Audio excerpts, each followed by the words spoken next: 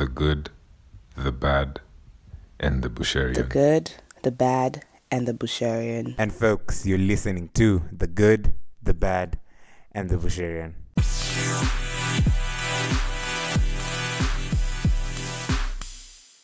It was the 6th month. It was an emotionally abusive relationship. I was isolated from friends, family.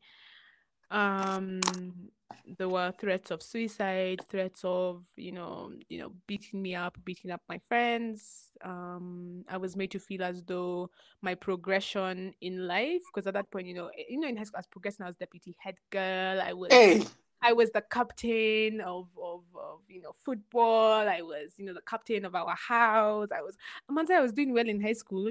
I don't know where. Anyway, I was the monopoly ambition means at this age. At least we know it stemmed from somewhere. Yeah, so I was doing all of these things, and I was made to feel as though I'm not good enough. He deserved it more than I do, and I took those things from him, even though you can't take those things from someone. And so what it did is it got me into a very sad cycle. So at first, I was just really, really sad. I realized I was very disassociated from what was happening in my life. I now became more inward. I'm a very extroverted person, but I just became very introverted. And at that point, I knew I was just sad, and for me, what it felt like I was carrying the burden of someone else's, life situation. And so I didn't really think it was something to do with me. I thought I just needed to cut the stem or the root of what was happening, and then I'll be fine. So I remember when my mom realized that things were really bad, and my sister came to see me. And I remember because they surprised me. And so when I walked into the house and I saw them, I fell down. Like I literally fell to the ground and just broke down. And I remember the day they were leaving. Now that is when the depression it said, "Hi mama, we are activated now. We are activated. We are activated." You didn't go free trial. Wow, sasa ilikuwa the premium plan. Premium. Because you see, the thing about having something and then it, especially a support system, it makes you realize, oh my gosh, this is what I'm missing. Then it leaves and the void is even bigger. Guys, depression really changes your reality. And please, if you have a depressed friend, partner, family member, please understand it changes your reality. What they see is not what is, and sometimes they're not. It's not your fault. There's nothing wrong that you're doing. Their reality is just very different. And so I remember it'd be things like because yes, something with my boyfriend was he wanted us to text all the time, every time, all the time. So even when we were in school, if he's in psychology and I'm in music, we're texting. When we're together, we're talking. When we go home, we're texting. On the way back, we're texting. The moment he wakes up, we're texting. The moment we're going to, we're texting. All the time, text. So, I inherently had this thing of, if someone is committed to you, you are talking all the time. But what happens when you have depression now, how that plays out is now, if this person is not conversing with me all the time, if they are away for a few hours, so I'll give a very vulnerable and very honest example. My partner could literally have gone shopping in Carrefour. Maybe, we were texting during the morning and then he goes for shopping, so he's unavailable for a few. It could be minutes. I'm there, where are you? What are you doing? Why are you not picking up the phone? What's happening? Okay, you don't love me anymore. You don't want to talk to me. Literally switches like that. And it's that you ask that seriously, not the joking one. No, I'm asking very seriously, and I start crying. And then I start saying, is there something wrong with our relationship? Why didn't you text me back? Why aren't we talking like we used to? And mind you guys, he just went to the shop. Be here. I'm wasting my life. I don't even deserve to be here. So I did have a suicide attempt in uni. Yeah, I one day bought hella pills. And oh my gosh, if any of my family members hear this, they're going to collapse. But yeah, I decided I'm going to be honest about my life. So here it goes. Yeah, so I took hella pills.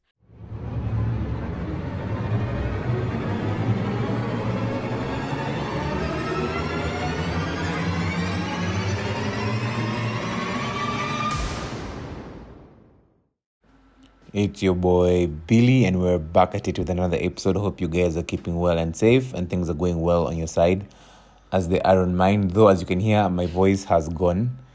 I just wanted to first say thank you so much for everyone who was able to come for the event last week on the 7th. I really appreciate your support. You guys continually support this podcast, and I cannot say it enough how I don't take it for granted. And I appreciate each one of you for supporting by coming, by engaging with us on social media, by sending in your well wishes. We appreciate it all. And for the ones who aren't able to make it, we hope to see you guys in the next one, because this one was very good. From the panelists to the food to the dancing. So asante ni sana, but again, back to business. Our guest today is Dana Osiemo. As you guys have probably heard, episode 94, she featured there. And today we'll be talking about something very different. And so, Dana, how are you? I'm ready. I'm doing okay. I think I'm better than I was last week. What's changed? I have decided to surrender to the flow of life.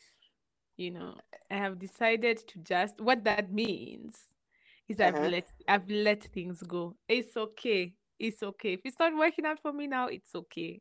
Like, teach me. How do you let go? Teach me. Well, I think this is one of those things where life teaches. You know that thing asiyefunzwa na mamake. Yes. That is it. I think this is one of those things where maisha many like I've just told life, okay, Sawa, I've had you, Sawa, cool. I'll let go. So what are you letting go of? I'm letting go of the need to be somewhere at this certain point in my life. Mm-hmm. I'm letting go of I think I'm letting go of a lot of ideas I had in my mind of maybe where I should be, who I am, the things that should be happening in my life, the opportunities I should have gotten, where my business should have progressed, the things I should be doing. Like, I'm just letting go of expectations. I think maybe that's what I call it. I'm letting go of expectations and letting what comes to me come, and what leaves go. So it can come, that's great, but I don't have expectations of its progression. Like, I'm hoping for the best, obviously, but like, I'm not really attaching myself to it. So now that brings us to the question I asked you last time, which you were to start off the podcast with. Yeah. Which was when to let go and when to know how to persevere. Because a lot of guys will tell you persevere. You'll be of the guy who need the light bulb 99 times and go to the 100th time. You'll be told, so now tell me, now give us more in depth of when to actually let go. Because I'm really, things are not working out at this point, and they don't need to be working out. I mean, that's fine. Yeah. But then, is that giving up too early? Should I persevere a bit more? Maybe I was one stone away from the diamond. So tell me about that. Yeah, I keep seeing those things of like, that photo that's always passed around, the guy who's digging in the mines, and then the one guy who walks away, and then the guy who keeps digging and finds it. And the thing is that it's a true story. It's true. There are areas in our lives which we need to keep digging. We just need to recognize the ones that are and the ones that aren't. So I think it's about discernment. Knowing when to let go and when to hold on is practicing a spirit of discernment. So I'd say even before you decide, I'm giving up on this thing, or I'm continuing pursuing this thing, you need to ask for a spirit of discernment from whoever it is that you believe in.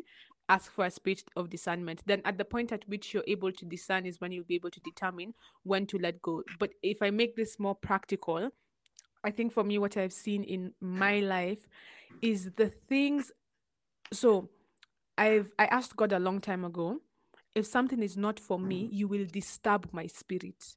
You will disturb my spirit about it. And he has done it every single time. And so what happens is there is a lot of, there's the pain of something not working out, and there's the pain of your spirit of there being friction. Friction with things are not, it almost feels supernatural in the way things are not working out. Yeah. and do you know me, let me be very honest with you, and I mean whoever who is listening to this, I'm sorry if this is not the perception you had, but me, I believe in quitting. I'm sorry, I believe in Mm, quitting. mm, I believe that not everything needs to be held on to. I believe that holding on to certain things for a long time can do more harm than good, but it goes back to that discernment. So for example, um let me take the example of but you know our lives are so complex, but let me take the example maybe everyone always talk about. Let's say you are in a, you know, in a partnership, in a relationship with someone who has consistently cheated on you. mm-hmm, um Let me give this story. If anyone who follows Oloni, so she's on Twitter. Yeah, it was, she did one of these ladies. Um, Let me ask you a question, and this mm-hmm, question was, when did you, like, what's something foolish you've done in love or in a situationship or whatever? So this chick was saying how she had, there's this guy she was sleeping with, and he gave her chlamydia the first time. Yeah, uh-huh, and then he, you know, she came to him and she's like, yo, I didn't know we were sleeping with other people, and even if we are, why didn't you use protection, and why didn't you tell me you had chlamydia? Then he's like, I'm so sorry, you know, I'm gonna get tested. And so they, you know, took time before they were sleeping together again, and then they slept together again, and then she got chlamydia again, and she was only sleeping with this one guy. Yeah, so she got chlamydia again. And so she goes back to him and she's like, dude, I thought, like, you know, I thought you got tested. I thought you are clean. What, like, who is this? Where are you getting this chlamydia? Like, and you're the only guy I'm sleeping with. So, like, there's nowhere else that I've gotten it. He said he saw this. He said he saw this. And then a few weeks later, they were sleeping with each other again. And guess what she got again? uh-huh. Chlamydia. Media. Uh-huh. And this time around, she said, I'm not even going to call this guy. I'm going to let it, I'm just going to let it go and just leave this guy. Like, it's not, is the D really worth it like that? No, I'm going to let it Uh, go. So what this for me is, do you know, when you are being foolish in holding on, just know it is time to let go. Because sometimes the holding on is foolishness.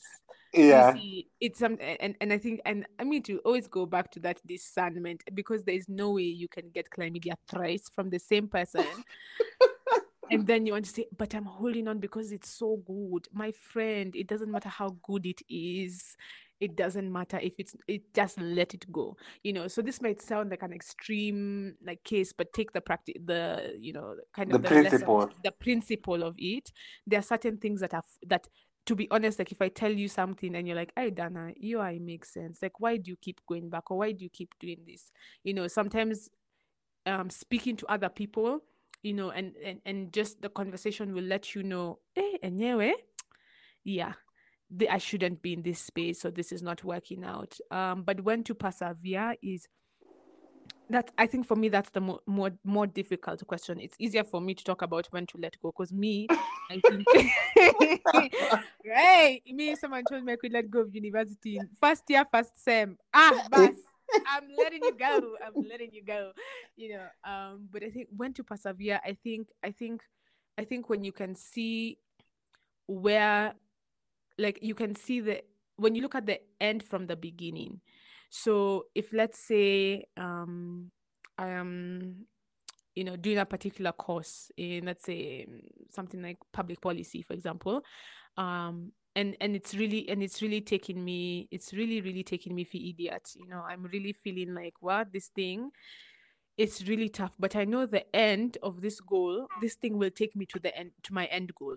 You know, my end goal Mm, could be, you know, to be, you know, the ambassador to France, or like the UN rapporteur, or whatever those, you know, terminologies are. Um, and so I'm persevering, not because I'm persevering despite the pain, because of where it will lead me, you know. And I think for me the best example of that is usually love, you know, and not any mhm. kind of love, healthy love. Let me clarify. The best example for me for that is healthy love. Umesema, let me clarify. Let me clarify, because you know everyone thinks love and then like, oh my gosh, but what in toxic relationships? And I'm like, no. Very specifically in healthy love, where both parties are healthily loving each other. Very big difference from toxic. And the reality of, you know, healthy love is that there are very difficult points. You know, there are points where it's extreme, like where you're asking yourself, is there a point of still being here? But when you have the end goal in mind, it's easier for you to persevere through something, as opposed to if you can't really connect why what you're doing, how what you're doing will lead to where you want to go. If there's no intention behind it, because the reality, Billy, is a lot of us are just doing things for the sake of doing things, not Yeah. because there's an intention behind it. So someone can decide, let me just start this course, because, but the intention is not purposeful. It doesn't lead to something. It's just being done for the sake of being done. And so I think for me, that's where I'd say, also knowing when to let go and when to persevere. Because, like, when was it? Was it 2 weeks ago? I was like, oh, let me register for Google Project Management. I registered. Oh my gosh, this is so cool. I'm going to be a Google Project Manager. Then end of last week, I asked myself, why am I doing this? Like, where is it actually leading me? So I quit the course. And like many people will find that very like, oh why didn't you just finish? But because there's no intention behind it, there's no purpose to it. Yeah. So that's my very long-winded explanation. And I like how you even talked about even quitting. And I had my monologue episode some time back, and I was just telling guys, I've forgotten the name of the book. I wish I was very good with the names of books like you.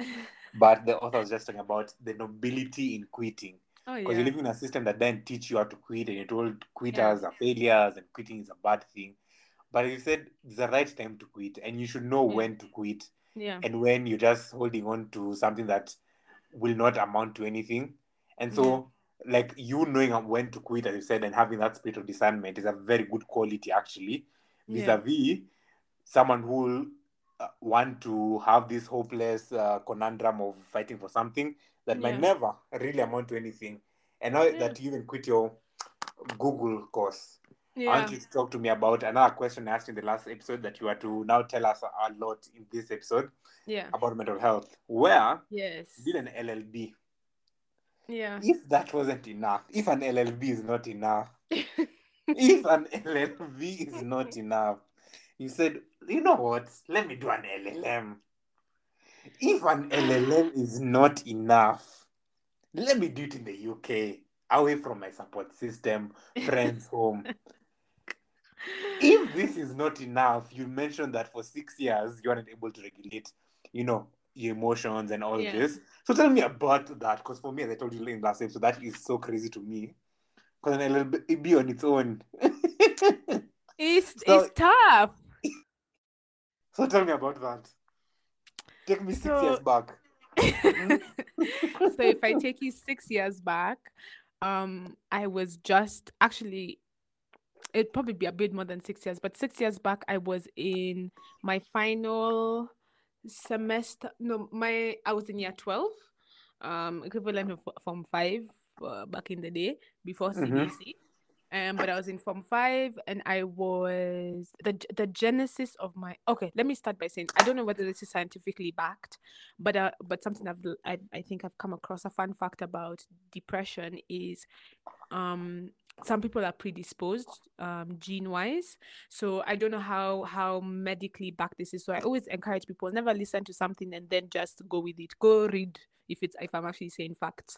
But I remember reading that some people are predisposed, some people may be more predisposed to certain mental disorders, just like schizophrenia or dementia or whatever. So same with depression.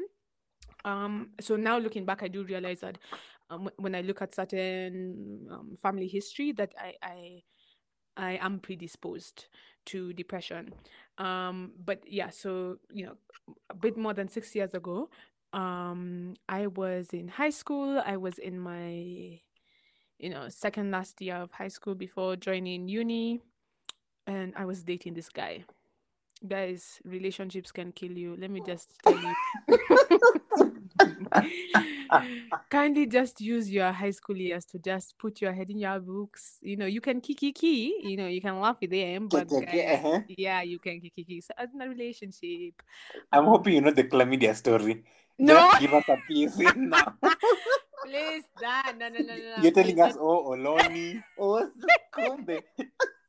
Kumbe, it's me. I'm just asking for a friend. Tuweke tu So, disclaimer sahi. no, I'm not about to be removed from church board. So, Yeah, so Uh-huh. I was dating this guy in high school for about, a year. But 6 months into it, now looking back, he was also, I mean, I don't know if he's ever gotten help, but he was also not You're mentally not right for okay. that. Mm-hmm. Hmm? You're not right for that. No. No, because no, Let's hope he's gotten help. I Dana, this is not funny. no, anyway, we said this is an honest podcast, guys. Take me as I am. So, Eh. it was the 6 month. It was an emotionally abusive relationship. I kind of was isolated from friends, family. Um, there were threats of suicide, threats of beating me up, beating up my friends. I was made to feel as though my progression in life, because at that point, in high school, I was progressing. I was deputy head girl. I was Hey. I was the captain of football. I was the captain of our house. I was doing well in high school. I don't know where that. Eh. Anyway, I was The doing really monopoly well. ambition means at this age. We know at least we know it stemmed from somewhere. Yeah, so I Mm-hmm. was doing all of these things, and I was made to feel as though I'm not good enough. He deserved it more than I do, and I took those things from him, even though you can't take those things from someone. And so what it did is it got me into a very sad cycle. So at first, I was just really, really sad. I realized I was very disassociated from what was happening in my life. I now became more inward. I'm a very extroverted person, but I just became very introverted. And at that point, I knew I was just sad, and I knew, and for me, what it felt like I was carrying the burden of someone else's, life situation. And so I didn't really think it was something to do with me. I thought I just needed to cut the stem or the root of what was happening, and then I'll be fine. And so the very first diagnosis of depression I got was in high school, in my final year. But I never, but I kind of brushed it off. So I got the diagnosis the day, literally the day that I was leaving for a program in the States. And the lady who gave me the diagnosis was like, okay, so when you come back, we need to come see you and just do further assessments. But this looks like a case of depression. At that point, it was mild depression. Mm-hmm. But I went to the States, did my program, came back a And month at this later. time you're still with this guy. Yeah, Mm-hmm. came back, did my program, never went and saw the lady. Then eventually the next year, now this was 2016, I broke up with the guy. But there's some wounds that never leave. There's some scars. The reality is once you kind of nick at something, it just keeps digging deeper and deeper and deeper. And so what happened is when and so for that month I felt fine, because when you're freed from something, you feel like you have a new lease of life. I felt I was coming back to myself. I now started hanging out with my friends again, started interacting with family again. I started building relationships again, and actually excelling at the things I was good at. Then come And what was September. your and first, what was your last Mhm. straw? Like that actually made you leave. Oh, my birthday. So my birthday was on the 27th. I was having a dinner of friends and family, so I invited him. And so what I'm really doing, I'm really brushing over this story because there's a lot of things I don't remember. Mm-hmm. But I remember how it made me feel. Hey, who is there? Ding dong. Um, Uh-huh. yeah, so it was my birthday, we're having a dinner, and then usually what would happen is, like, if I do something small, like something like I don't sit next to him, whatever, gives me the cold shoulder, becomes very rude, says very rude things. So I was sitting next to him during the dinner, and then he just becomes moody. So I'm like, hey, is everything okay? And then he doesn't respond. So I'm like, do you need me to get you like a Panadol, something? Is everything okay? Mind you, this is my birthday. This is supposed to be the most selfish day of my life. I'm here just catering to someone else's Cater to family. Catering to inakaa someone. wewe uliandika hiyo wimbo but for Wow. Destiny's Child. Eh. Me and Beyonce need to sit down. But anyway, yeah. So he's like, so I'm like, everything doesn't look fine. And then I don't remember what exact the words he said to me, but it was something very rude. It was something like, um, get off my back. You just keep on trying to you keep so- the let me paraphrase, like you keep putting yourself in things that you shouldn't be putting yourself in. Leave me alone, I don't need you. So me, I was like, guy, okay. And mind you, this is on a table with all of my friends, so it became very awkward. So me, I said, you know what, I'm not having this today. Me, I now ignored him completely. So me, I was chilling with my friends, chilling with my family, we were having fun. Then after we ate dinner, there was a field somewhere there, so we were running around with my friends and just literally just doing things 18-year-olds do, like just randomly. Then he was standing at a corner. Then he comes to me. Then he's like, I don't feel like you've been there for me today. I don't feel like you've supported me. You're just enjoying yourself. You can't be even there for me. So I say, boss, it's my birthday. I asked you whether you want a Panadol. You said no, and you stonewalled me, and you are rude. What do you mean I haven't been there for you? And anyway, your ride is here. Bye. Women. So then, Listeners just know one thing about women. When they've clocked out of any. that's true. But then when we've clocked out, we've clocked out. By that time now, I said, you know what? Me, hakuna kitu anaweza niambia itaniguza. It's okay. So I said bye. Then the next day he calls and he's like, why don't we just try one last time? So I say, okay, one last time. That one last time lasted a day.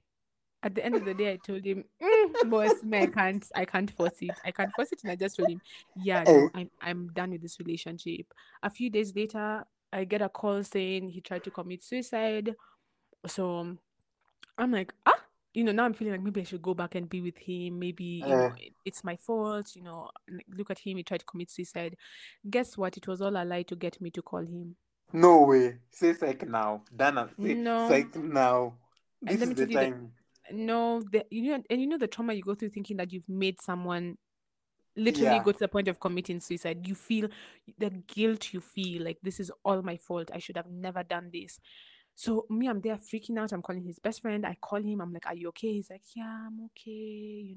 It's all your fault because you left me. Now I just want to die. I was like, oh my God. So for a second there, I did consider until I found out that it was actually a lie. And I cut off all communication from there. I said, Z. How did you find So out? his best friend. Yeah, no, let me tell you, I just said, and so when I confronted him about it, is when he was like, yeah, it wasn't actually true. I was like, okay, I can't do this, and I just let it go. So now, fast forward to September when I go to uni. My mom was supposed to come with me, but she didn't get her visa on time. I got my visa before she got it, so I ended up going to uni alone the first time. Mind you, I've never been to boarding. I have never, you see, there's a difference between going for a trip and knowing you're coming back in like 2 days, a week, a month, and a difference knowing that you're going somewhere, like now that is your life. I was so sad. If you see the video my sister took of my eyes were red. I looked like a drunko. Yani, my eyes were red. They were red. I had cried all of my tears. I cried until we landed in Heathrow. I was crying. An 8-hour flight. The lady is asking me, do you want anything to drink, ma'am? I'm okay. Thank you. And she's just like, right, what's wrong with these African girls? All the way until Heathrow. So this now the genesis is the most important part because what then exacerbated everything is I ended up suffering from really deep winter depression, which then exacerbated everything. Then two, I realized that the course I was studying law was not what I wanted to do, and I felt I'd made a big decision, but I could not. Now that thing of not quitting, I couldn't quit because I felt, how can I quit? How can I be sent to the UK? And then the church people here that done a quit law. Z, what kind of reflection is that? Atikina Billy here done a quit law. Nah. So I said, I'm going to push through. But there's only so far you can push through. And then I was really homesick. That thing about a support system is so important. The thing about the city I was in, because I was in London, is it's a very individual city. I do not think people understand. I always tell people, the first time you go to the UK for uni, please go to a city outside of London. You can go to London for your master's. Perfectly fine. But your first years, go to a city where there's actual community, because I really struggled with not having a support system. And the reality is your relationships at home change. People's lives move on. I really struggled with the fact that, little things like maybe it was my sister's birthday and I was not there. I remember my aunt got married, and the day she was getting married, I had an exam, so I couldn't come to Kenya. absolutely broke me. And you see, it's all these little things that keep adding up, that keep digging you deeper and deeper and deeper and deeper until when I reached second sem. That I think that's when I hit one of my lowest moments. And I think at that point I had really tried to to pick myself up. I'd really tried. I said, it's okay, Dana, just keep at this low course, just keep at it. But Yani, there's only so much the mind can take, especially when you've not been dealing with the root issues, especially when you have not been getting help. And at that point, like, how you just say, I'm sad. I just say I'm homesick or I'm sad, but it kept getting worse and worse and worse. So, when winter comes around, I get sadder. So in second year, second sem, I think so by this time I was living with a friend of mine. Absolutely love her. She I think she Yani, she was everything that I thought I was. She was extroverted, outgoing, always going out with friends, always doing all those things, and we had the same friendship group, but I could not bring myself out of bed. I would skip class. I would, and especially during winter, I would skip class. I would be in bed with the curtains drawn. I stopped eating. I remember there's a holiday. I came back home, and everyone I met, oh my gosh, Dana, you've lost so much weight. Oh my gosh, you've lost so much weight. Is everything okay? And I was just like, I don't know how to tell you, like, but I didn't even realize I've lost any weight. Like, I was not eating. I do not remember actually feeding myself. I could barely cook. I could barely actually do anything for myself. Um, so I remember when my mom realized that things were really bad, and my sister came to see me. And I remember because they surprised me. And so when I walked into the house and I saw them, I fell down. Like, I literally fell to the ground and just broke down. Eh. I think that video is somewhere. I literally, because my now flatmate let them in, and then I was in class. I'd missed class for so many weeks. I needed to, attend, otherwise I'd been immigration. So, You can't I'd get to walk. that point. Well, no, let me tell you. Do you know? Because now at that point I was going to class in my pajamas. Like, Eh. it was so bad. Like, I'd go to class. I've not showered. I've not brushed my teeth. I've gone to class in my pad. Guys, that was so disgusting. I would not do it again. But like, I could not bring myself to do those things. Like, for me to be able to take a shower, like, I would spend half of the day convincing myself. So I come back home and then I open the door and then, I walk to the kitchen and I see both of them and I fall. I literally fall to the ground. I cannot believe my support system is here. So they spent a week with me. And I remember the day they were leaving. Now that is when the depression it said, "Hi mama, we are activated now. We are Now. activated. We are activated Yeye because ingine now kwa free trial. hii sasa ilikuwa the premium plan. Eh. Because you see, the thing about having something and then it, especially a support system, it makes you realize, oh my gosh, this is what I'm missing. Then it leaves and the void is even bigger Yeah. than before. And I stayed in that. Now the week they left it was my half term. I stayed in bed the entire week, and my curtains were never opened. It's my flatmate who actually had to come in and tell me, Dana, just try, get out of bed. She would come and open my curtains. And I did not even have the energy to speak. I didn't have the energy. My mom was like, why don't you go see a counselor? I didn't have the energy to leave my room, let alone. I think the only thing I was doing was peeing and entering into bed. And even that one was a struggle. I used to ask myself, is it a must I pee? Do you know I got a mattress protector for the very, I got a mattress protector because I was very afraid they'd reach a point where I'd just say, "See must." See must. He must, and I was like, I don't want them to take my deposit because of the mattress. So I'm just going to get a mattress protector so that if at any point in it's reached that point.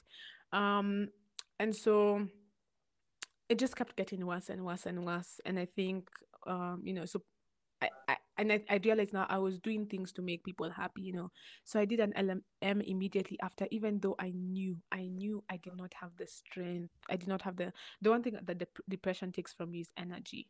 It takes a lot of your capacity to do life. And you usually think it's the big things of life, but it's those little things: going to the toilet, washing yourself, eating, speaking to people.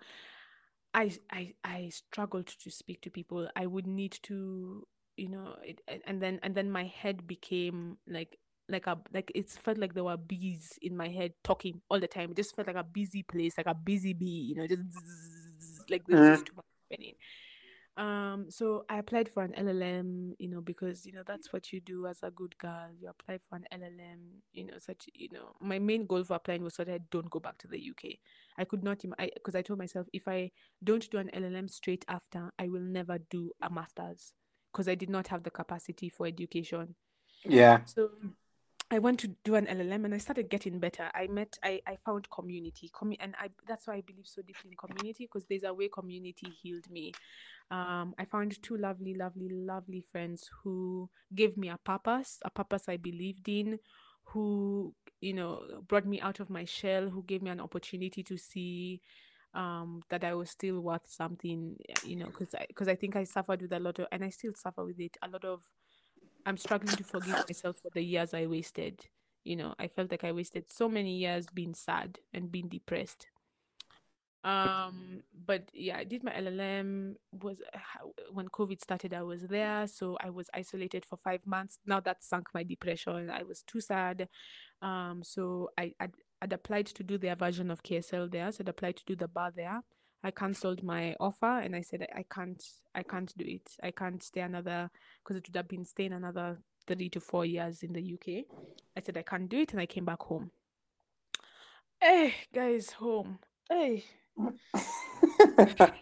Ewu, in fact, you tell me more about that, because you even said home with that sigh of relief. For some of us, we've never related. We don't understood what it actually means, because all of us Yeah. from from everywhere else, when we look at going abroad, it's so glamorized. Like Oh literally, yeah.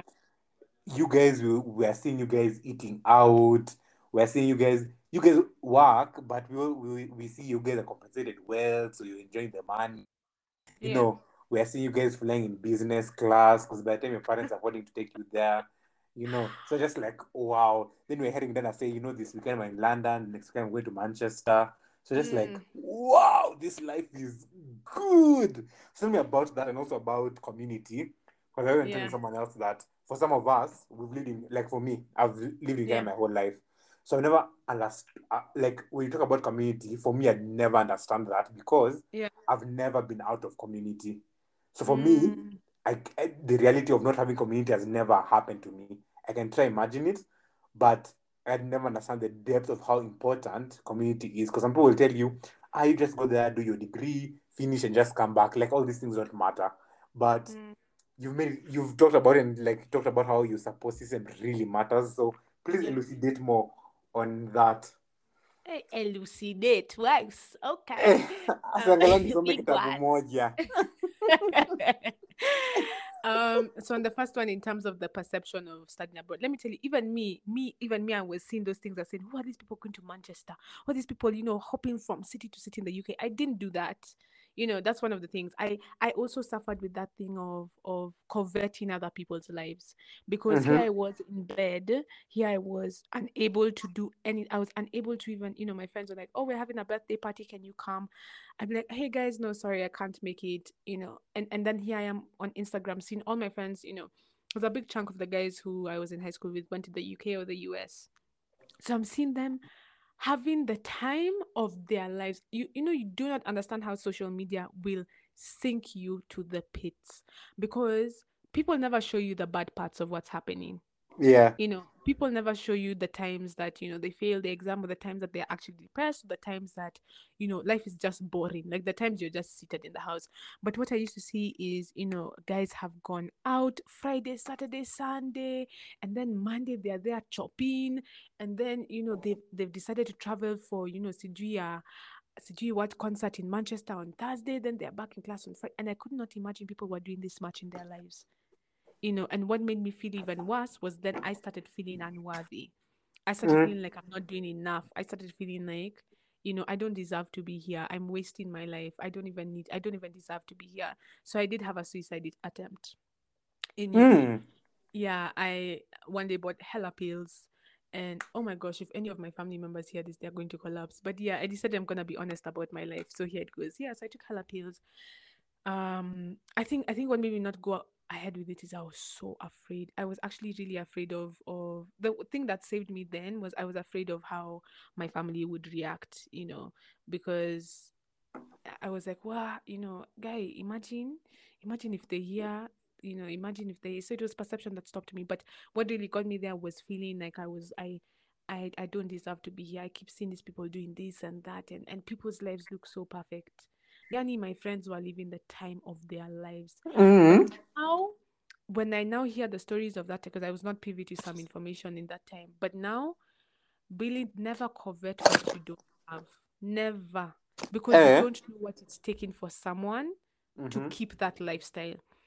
And I remember being told a story about, someone who, because I used to say, Kwani, how much money are parents giving, guys? Yeah, that's always Because, the question. yeah, I used to be like, I, in this economy, you, how many pounds are people dishing out?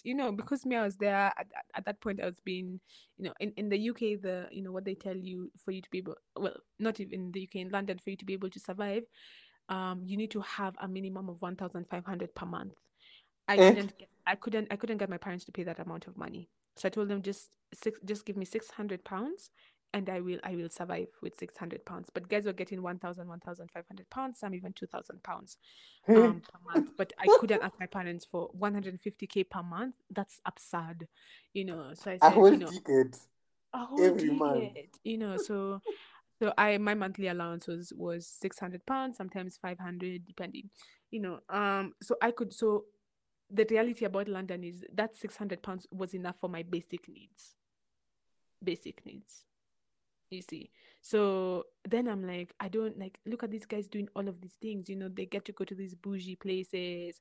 And it's not to say that my parents didn't support me. Oh, they did. Yani, they really did. If there's something that I needed, if I said, guys, I want to travel to this and this, they would genuinely provide for me. But I think me, I could not ask them for that much money. I just couldn't. But yeah, going back to that thing of never covet what you don't have.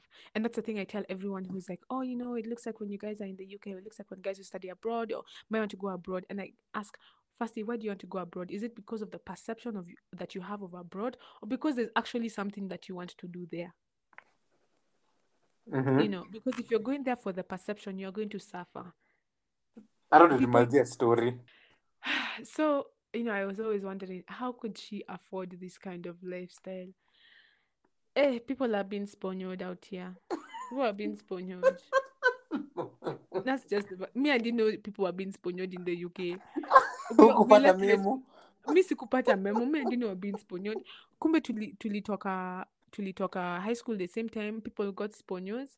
People are being sponsored. But what you have to give up, Eh? you see, the thing about the UK, the kind of the things you have to give up, the abuse sometimes some of these people faced. Mm-hmm. You whether it's having to abort multiple babies, Eh? or Mm-hmm. having to, some people pimp you out. And these are people, these are people, Yeah. these are people, not that you can say that, yeah, I had a story somewhere. These are people, so that's what of course it's such an extreme story, but what I'm saying is never covet a life you don't have. You really don't know what it's taking to keep it. So you are saying, hey, I'm seeing these babes able to go for the video concert, then whiskey, then they're able to travel to Spain, and then they're baby girl, maybe someone is really giving their whole self for that. Literally. Literally.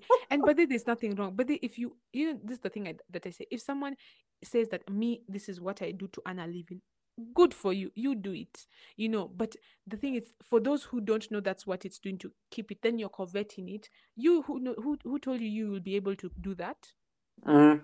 to keep it? What you, when you're told, if we sit down candidly with someone who's studying abroad, and you ask them, how you find this lifestyle, and then they tell you that story, you now, will you want it? And if you want it, but it's okay, Eh? but because not everyone's story is that they have rich parents. Yeah.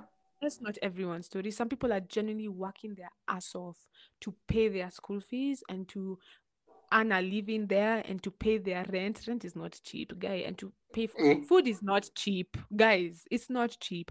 So that's my message for people. Never covet what you don't have. Mm. Never.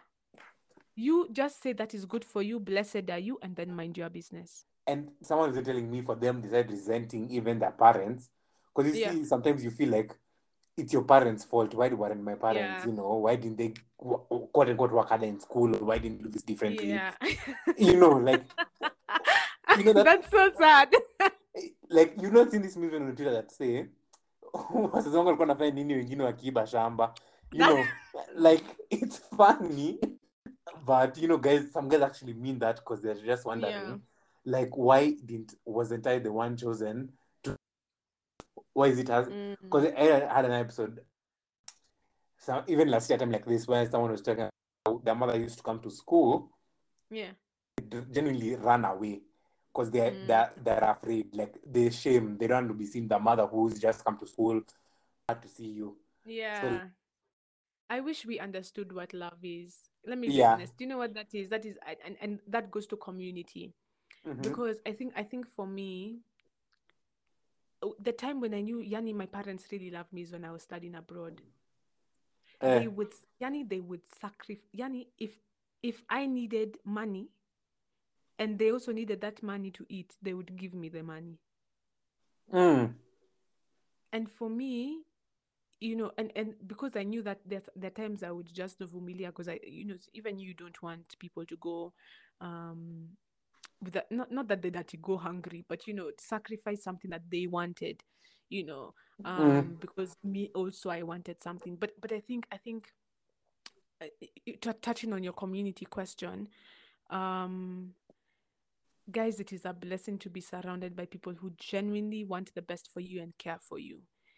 And you see the complexity about the community that I had in the UK is so my flatmate, she's Greek, and I love her with all of my heart. Let me tell you, Yani, I love her with all of my heart. But there's a complexity to certain relationships that right now maybe not so because I grew out of I grew out of it. But when it's easier, I found it difficult to connect with someone on certain levels when they were not African or black. That was just the face of the matter. So it's little things. Like I remember I had a racist experience, and my friends came over. Yeah, guy, there were so many, but that's a story for another day. So I had a racist experience, and I was hosting. Now when I was feeling a bit better, I was hosting some friends for dinner, and I was telling them about it, and then they're like, why don't you go to the police? Maybe it wasn't actually a racist experience, maybe you are just overthinking it. I said, overthinking it? How would I, a black person, not know a racist experience? And I remember now I had a lot of Greek friends. So now my other Greek friend stood up for me and was like, you guys, this is not a conversation for us to have. And guys, there's so much complexity when it comes to relationships outside of Kenya that we don't really see. So when I talk about community, so you can find community outside of your your Kenyan or your African. You can, because I found that, and I think right now I appreciate them so much because I know, if I was to call them, at least a few of them, these are people who'd be there for me. But guys, I think community is a very healing experience. I think right now, being in a better space, I think now when I found friends who I don't even know, friends who have taught me love. I think I've learned love from my friendships. Friends who a few weeks ago, I was this was a few days after I had stopped my antidepressant medication. Then I got some very depressing news, and it put me straight in bed. Cried the whole afternoon. My friends came the very next day, literally, and were like, Dana, we're coming. Came with my favorite things, sat with me the whole day. I'd not experienced there's a kind of love that comes from community, you guys, that is very healing. It is very healing. And so I think when we underestimate, and I think, when you have something around all of the time, you take it for granted. And maybe I think that's what then a lot of us are doing. We're taking for granted the spaces that are there, because no one should ever have to be as depressed as I was to understand community was important.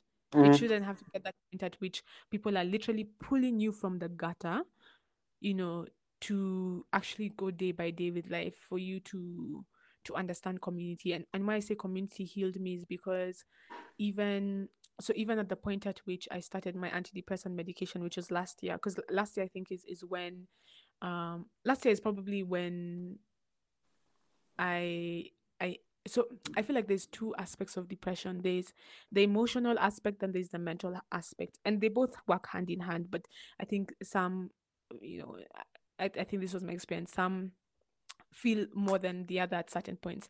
And last year the mental part was worse for me.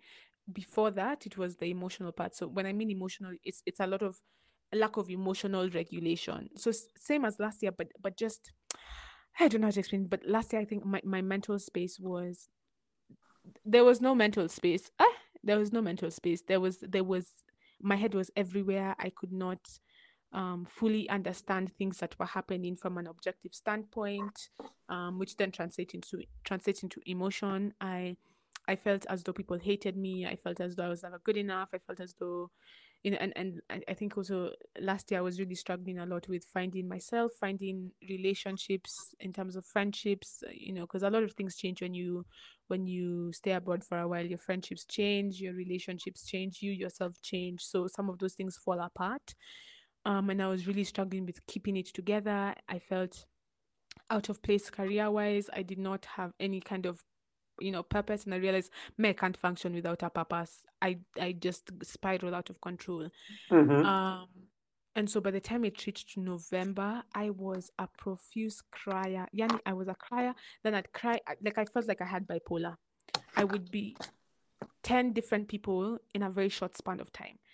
And I would be very triggered by things, very triggered by something small, something. I was out of balance, I was out of place. And so at the point at which I started my antidepressant medication, it is community that held me. It's friends who, you know, recognize my out of balanceness. It is, my sister, guys, my sister. I will shout her praises from the rooftop. It is community that has gotten me to this point in October, where I've been able to stop my antidepressant medication. It is still community that is able to pick me up when I have days where I feel like I'm falling off the wagon. It's things like being able to call someone or being able to text someone very openly and very honestly, and to say I'm not okay. It's my partner being able to recognize instantly the moment I'm triggered and being able to manage me.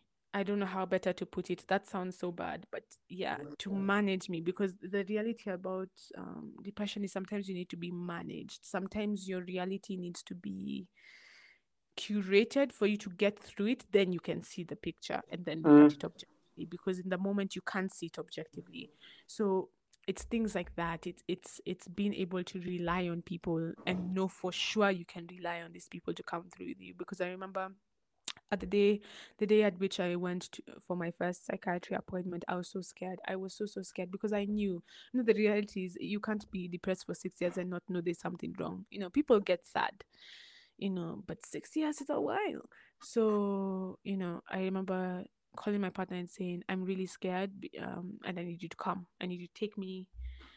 I need to take me to the psychiatrist, because I have a feeling about this. And sitting through that session and him understanding, the history and what needs to be done, and then taking me from there. It's little things like someone asking you, did you take your pills today? Or because you can, self-sabotage is also forgetting to take your pills, because sometimes you're in a denial phase of, I can't believe this is happening to me. But now that I'm so much better is when I appreciate community, because community opened me up to people who are going through the same thing. People who I was able to honestly and openly share my story with, and they also share their story with me, and then I don't feel so alone. I don't feel like I'm the only person who's going through this, and so I'm so unworthy of love. I'm unworthy of being alive. you know um and so I think everyone needs to take a step back and look at whether they really have community, because you can have people, You know, you Mm-hmm. can have people around all the time, every time, but do you have community? And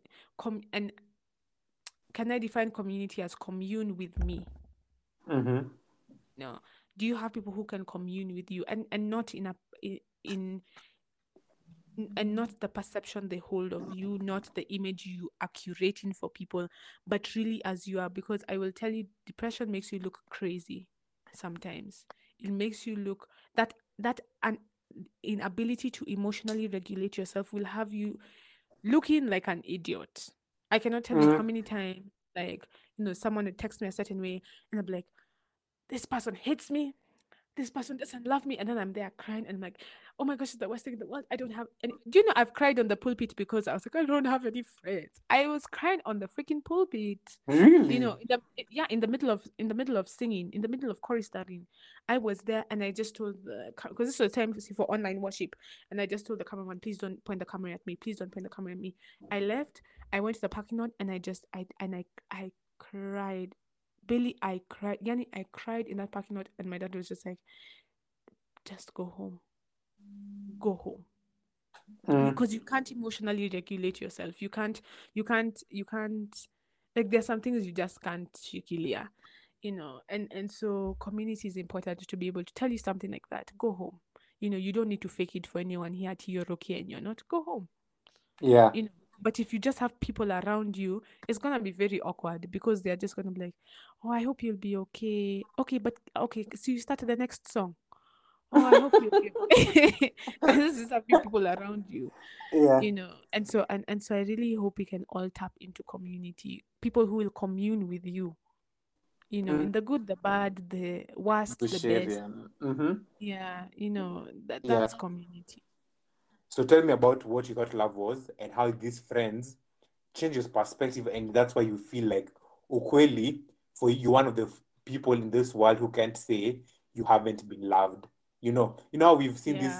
these videos of guys saying like, I've never had friends who love me, like I've always been the. Mm, But for you, the way you've described your community, like you've just described it in a way that you can't say that I've not been loved. So yeah. describe to me first that, and then two, again, a bit about your partner in terms of earlier on when talking about your partner in high school. Like Mm. one thing I picked up, like he was a really good gaslighter. Not good, but like Yeah. he gaslit you proper. And one thing Before about the name men even will came out. gaslight. Yeah. Yeah. Yeah, like one thing about men will gaslight. Yeah. But now you've talked about a partner who's created such a safe space for you and who Yeah. genuinely cares about you. See a lot of black women talking about how men hate women. Yeah. There's always that conversation that men really don't like women. We just like them Mm, for the sexual part, but aside from that, we don't yeah. care about women.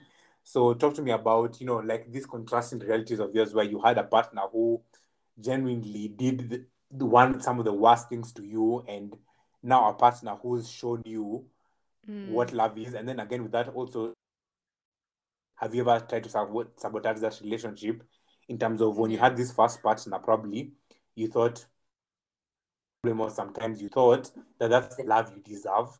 And so having a Yeah. partner who's very, or, Yeah. or sometimes have you gotten the ick from that? You know how girls are, you guys Mm. can't never understand anyway. So yeah, talk me about those two things. Yani mtu anakupenda, Okay. unakuja kusema it's an ick. Yani. It's too Anyway, uh-huh. much. It's too much. It Anyways, is too much. Mm-hmm. what I thought love is versus what love is now, has been taught by my friends.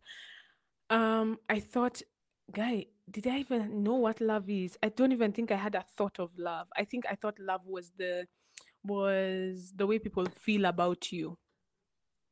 I thought love was feelings.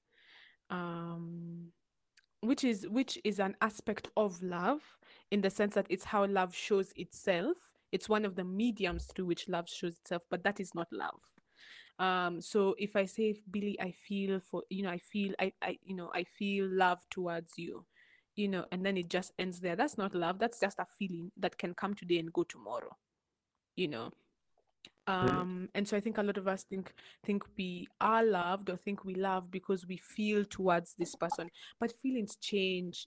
Some days the feeling is there, sometimes it's not there. So do we say we don't think? Then I believe love is a feeling, something you feel towards something. But what I think friendship has taught me is love is the giving of yourself. Love is a verb. It's an action. It's something you do, regardless of feeling. So if you say you love someone, your actions must actually show it.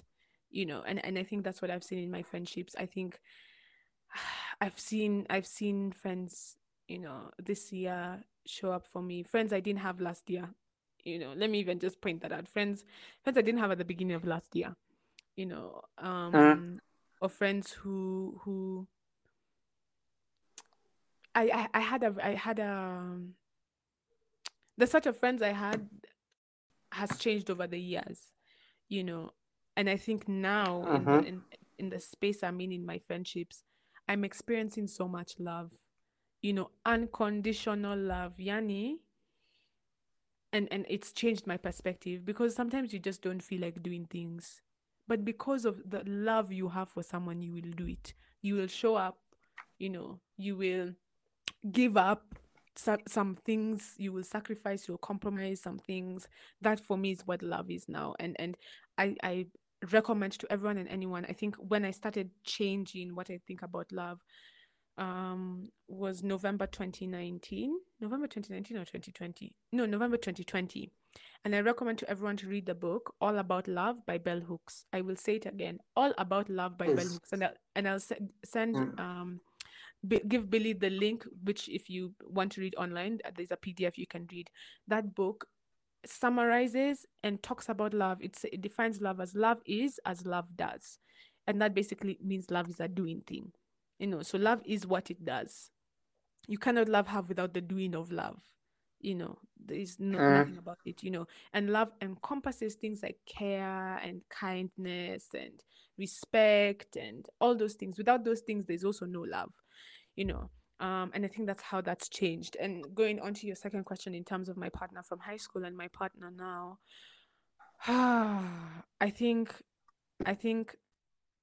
if I'm honest, I think it's very important for someone to create a safe space for you. But I think the worst thing for me about depression, now looking back, I think it honestly almost killed my relationship, because your reality is very different. Your reality is this person doesn't care about me, this person doesn't love me, and that ties on from the experiences that I had in high school. So if because an experience I had in high school is, if my then, I'm not even gonna call him partner, boyfriend, because I was not a partnership. Boyfriend, let me not call that, but so I'll call one a boyfriend and one a partner, and you'll know who's who. So my then boyfriend, if he was upset at me, he would passive aggressively he'd be passive aggressive, one, and two, he would give me the silent treatment. So like I remember we were in a group of friends, and then I don't know what I wanted to ask him, and he turned his back, literally turned his back. So I was like, excuse me, sir, like I have a question. Completely ignored me. And the thing about being in a group like that, do you know how embarrassing that is? Because some of these people are not really your friends. It is so humiliating. And so I just sat down with my plate of food and just gobbled it up, until one of my friends, then a friend I still have now, and guys, community is everything. And it came and she came and she answered my question for me, literally, so I and one thing that I unfortunately picked up from that relationship was passive aggressiveness. So I started being very passive aggressive as well, because you have been passive aggressive to me, even me, I'll be passive aggressive to you. And the unfortunate thing about that is you create a habit. So that played out in my partnership, because if there's something that happened I didn't like, I would be passive aggressive, maybe in the way I said things or in the way I acted. I would never give the silent treatment or stone wall, but when someone's being passive aggressive, and and in that way it's self-sabotaging, because at the back of my head I know this is so wrong. Why am I doing this? Why am I doing this? But you see, also the reality I've created for myself is, why would anyone love me? Why would anyone to care about me? See, if my boyfriend at that point was like this, there is no man here who would and it'll be little things like, I could be. I remember something that I really, guys, depression really changes your reality. And please, if you have a depressed friend, partner, family member, please understand, it changes your reality. What they see is not what is, you know, and and and sometimes they're not. It's not your fault. There's nothing wrong that you're doing. Their reality is just very different. And so I remember it'd be things like because yes, something in my that with my boyfriend was, he wanted us to text all the time, every time, all the time. So even when we were in school, if he's in psychology and I'm in music, we're texting. When we're together, we're talking. When we go home, we're texting. On the way back, we're texting. The moment he wakes up, we're texting. The moment we're going to, we're texting all the time, text, text, text, text, text, text. So I inherently had this thing of, if someone is committed to you, you are talking all the time. But what happens when you have depression now, how that plays out is, now if this person is not conversing with me all the time, if they are away for a few hours, so I'll give a very vulnerable and very honest example. My partner could literally have gone shopping in Carrefour.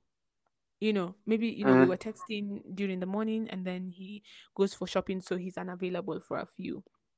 It could be minutes. I'm there. Where are you? What are you doing? Why are you not picking up the phone? What's happening? Okay, you don't love me anymore. You don't want to talk to me. Literally switches like that. And it's that like you ask not seriously, not the No, joking one. I'm asking very seriously, and I start crying. And Mm. then I start saying, "Is there something wrong with our relationship? Why didn't you text me back? Why aren't we talking like we used to?" And mind you, guys, he just went to the shop. Guys, he just literally went to the shop. Labda hata kukubaya chocolates. Man, Maybe even. and so I'm just there. Like, it could be literally simple things like that, or maybe he's like, "Hey, I'll be unavailable for a few. This is what I'm doing, but I'll text you when I'm back." Then he starts feeling like he's been unavailable for too long. Something is going on. Something is wrong. So there I am calling people who he's with. Hi, are you with? And guys, I know I sound very crazy, but it goes back to what I said. Depression will change your reality, because right now I don't do those things. Right now, and that's why I laughed at myself last year, because I'm wondering, Ata wherever ningedu, Eh. but now when it goes back to creating a safe space, and this is what I'm talking about, like some of the traumas you can carry from past relationships, and also how depression changes your reality.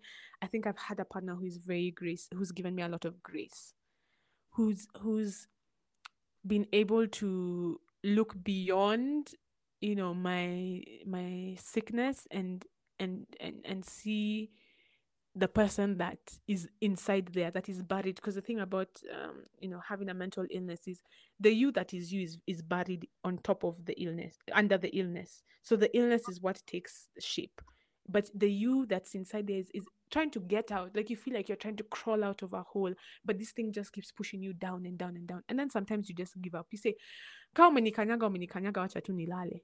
And that's when it really takes a life of its own. And I think I'm very grateful to have a partner who's created a space for me to heal, who has encouraged me. Because one thing about my boyfriend was, he did not want me to have a relationship with my friends, and he did not want me to have a relationship with my parents. It really isolated me from those relationships. And that's what narcissists do. Guy, I hope he doesn't hear this, but even if he does, I think he's healed. So it was that time.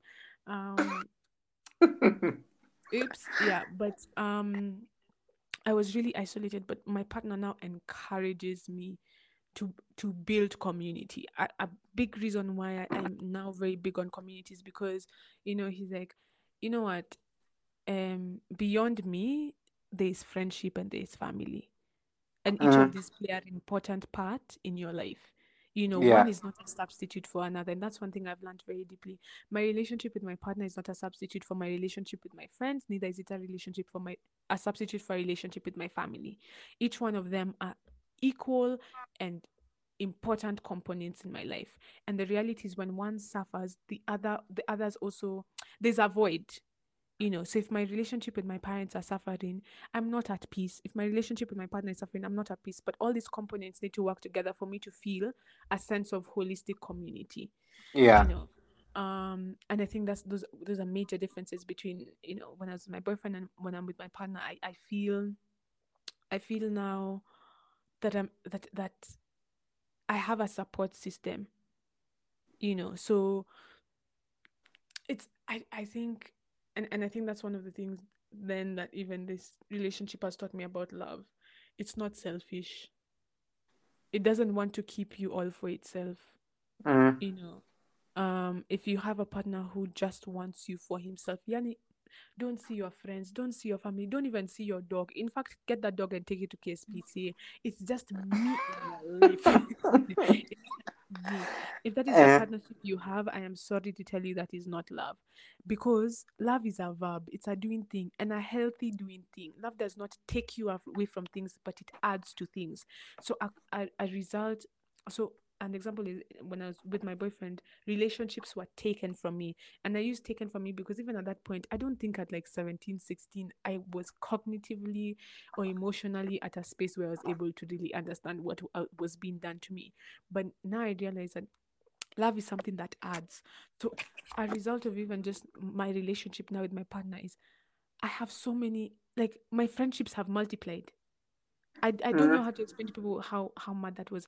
There were friendships that that have just come into my life as a result of this relationship. mm, Friendships that are now extremely close just because of that. Love really gives. It gives, it adds, it multiplies. um and so I think and the self-sabotage, I think, is something that I felt a lot last year, because I think especially towards the end of the year, when now, when you come face to face with your depression, and it makes you realize you're ruining your own relationships, the relationships that matter to you.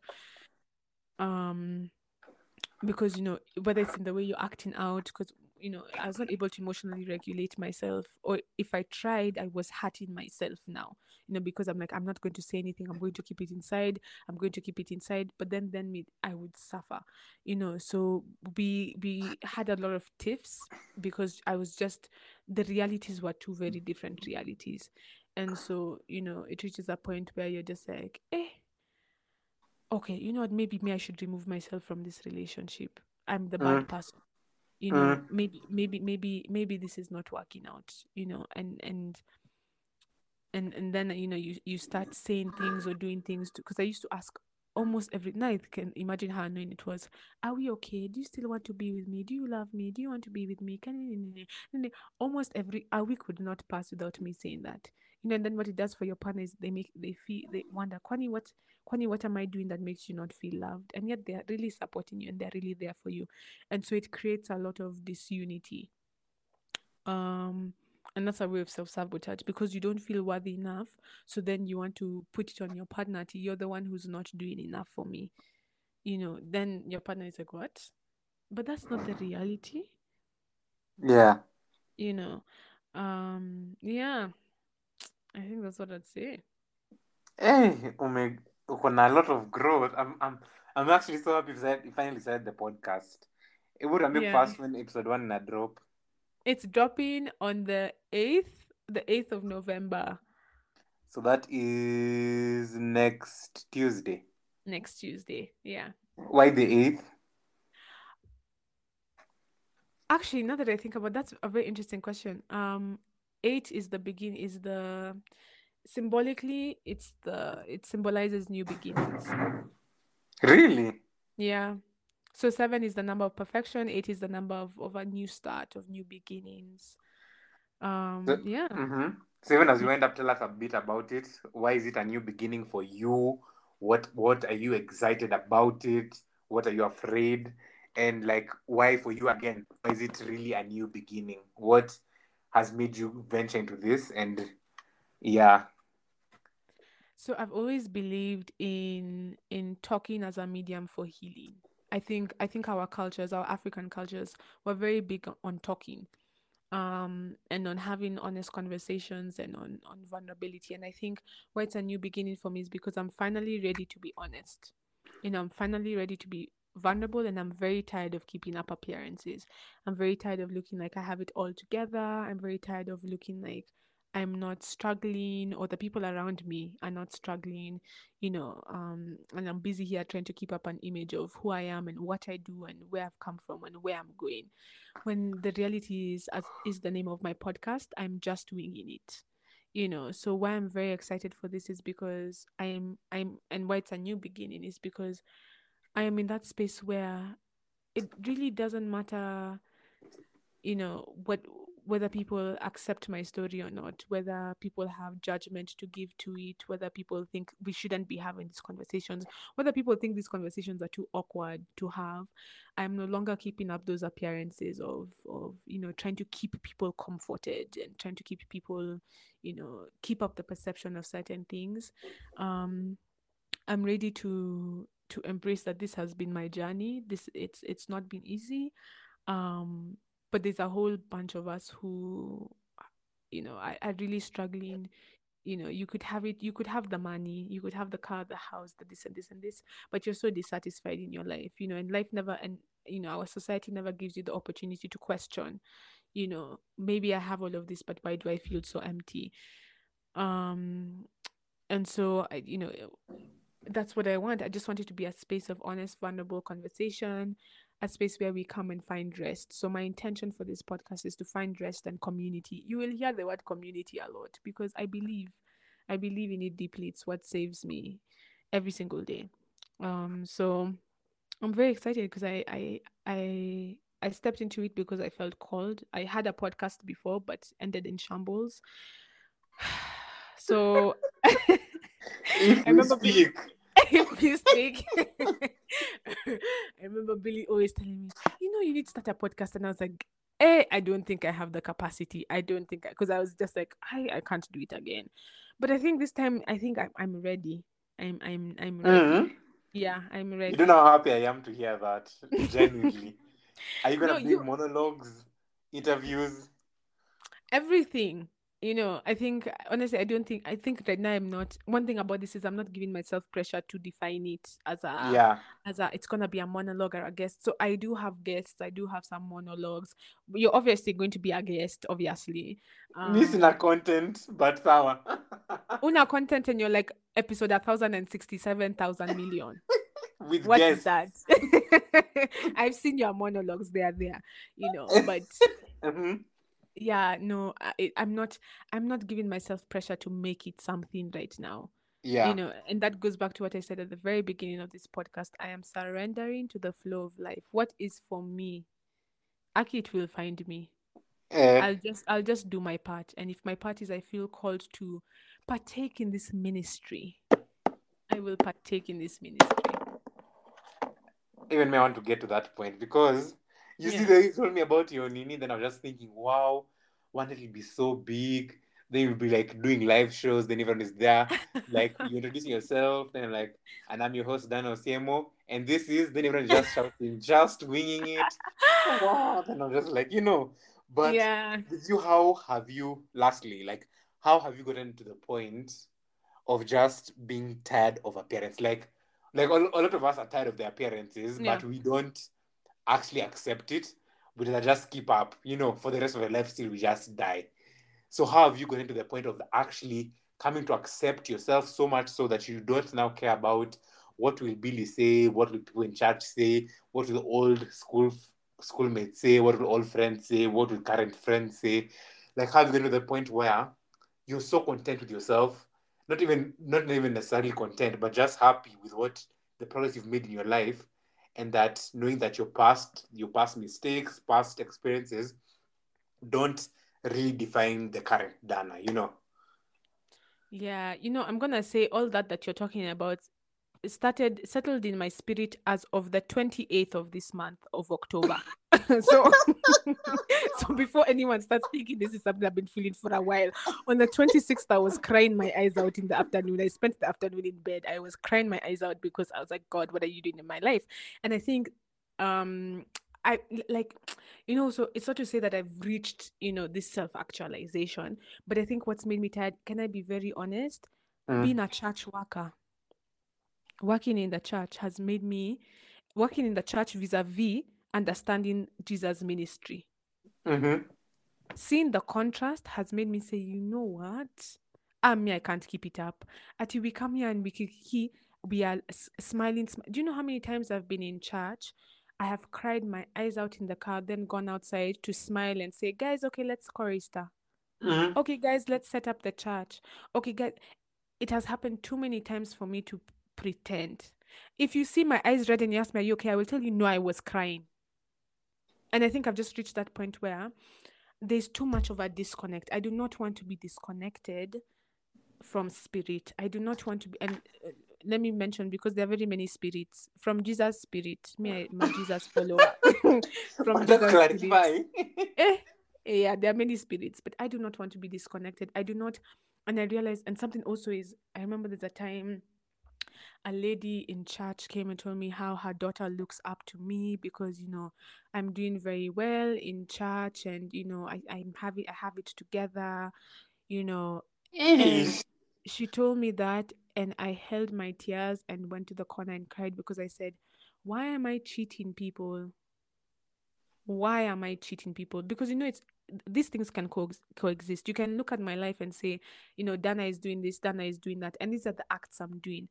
But you see, it's another thing to keep holding up those appearances that other people have given you without Mm-hmm. speaking your truth. And I think, if I'm honest, I think being a church worker, I think I've reached the point now where I'm like, Z, no, I can't do this thing where we're supposed to come to this space that's supposed to be a space of healing, a space of honesty, a space of vulnerability, a space where I'm really supposed to find my Jesus. But if I if I try to have honest conversations in the church, I can't have them. I Mm-hmm. just can't have them. And I think it's progressively getting, and I think because of my experience in church in the UK, that was very open and very honest, as much as they didn't think it was. But I experienced a different church. I experienced a different, I didn't know that's what church could be like. And I think now tying in with just experiences I've had, the 2 years I've been home, of trying to keep it up, trying to keep up, to be like, oh, I'm so happy with my life. Oh, I'm doing great. Or if someone asks me how I'm doing, and like I'm okay, I'm doing good. I think there's a point at which you get tired. Yeah. There's a point at which you can't keep it up anymore. There's a point at which you let the house burn down. Mm-hmm. Literally.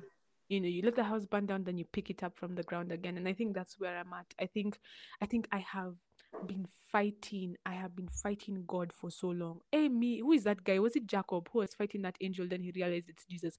That has been my struggle. I have been fighting God that, I must look a certain way. I must keep up my family name. I must. But for who? At what cost? Just so that Yeah. some little girls can think that that's the person I need to be. Z. I would tell those girls, no, it's not me you should be looking at. I could be doing these things, but these are things I'm doing. It doesn't translate into who I am. What I do and who I am can sometimes be two different things. But I want to Mm-hmm. bridge, I want to connect them where I want to have it that everything in my life is in tandem, is in flow, whereby the perceptions are not different, whereby if someone in church or someone in the office talks about Dana, it's the same honest, vulnerable, raw truth. It's Yeah. very authentic. Yeah, and I think I've just gotten that point where I don't go to the extent saying that Ati, okay, I don't care, yeah, but so am I a bit afraid sometimes that me speaking, saying, finally coming out about my story, with mental health, and feeling scared that maybe people will judge me, maybe people will think I'm different. It's normal to feel those things. It's normal to be afraid. It's normal to feel you should dim your light. But guys, I can't do it anymore. I'm sorry, I Mm-hmm. can't. I just can't. And I always tell my guests that, oh, at the end of the day, it's your truth. At Yeah. the end of the day, regardless of who thinks what, who wants to say what, your friends who didn't even realize that was happening to you at that time, and are gonna hear it Yeah. in the podcast for the first time. At the end of the day, it's your truth. And I always tell guys like that's why for me I appreciate the honest and earnest conversations Mm, where you don't feel like, oh, someone will think this about me, because at the end of the day this is what makes you you. You know, yeah. like you can't remove that element of you, but Mhm. obviously you can make it a part of you where it starts being self-destructive, but it's a part of you that's made you and given you the perspective you have today, you know. Yeah. And also, just I love how you said like just being that one Dana, where corporate world Dana, church Dana, home Dana, the Yeah. same people. Like one day may we get to that point, inshallah. Mm. Let's listen to Just Winging It. Maybe the rest of us will follow suit. No, I know I I have so hope. many questions for you, and I'll keep you here for Yeah. longer. So utanipea tu date ya part 3 at this rate. No problem, no problem. That's not Hey, a kidogo problem. I tuanze do podcast mi enjoy. na wewe No, it's true, but tukashirikiane. I do enjoy. I've really enjoyed, just being on your podcast, and thank you for giving me this opportunity to speak. It's been a I long think. time coming. I don't know why you didn't even come sooner. Do you know what? This is the perfect time because I would not have been this honest. Eh? No, I don't think so. I think I'd have still at the point if it was earlier, I'd have still wanted to keep up appearances. I would Eh? have still, I would have been like, oh yeah, I've been sad in my life, but I've gotten through it. I don't think I'd have been this vulnerable. So it's beautiful how everything happens at the time it's to happen. To Yeah. flow with it. So I think this is the perfect time to have this conversation. I don't know if I should end this episode by saying, so there you have it, folks. Here we are, just winging it. Have a lovely week ahead. I love it. Bye, everyone. So don't forget to tweet at us at Busharian Pod. Follow us at the Good, the Bad, the Busharian. Follow at Just Wing It. Have a lovely week ahead, folks, and cheers.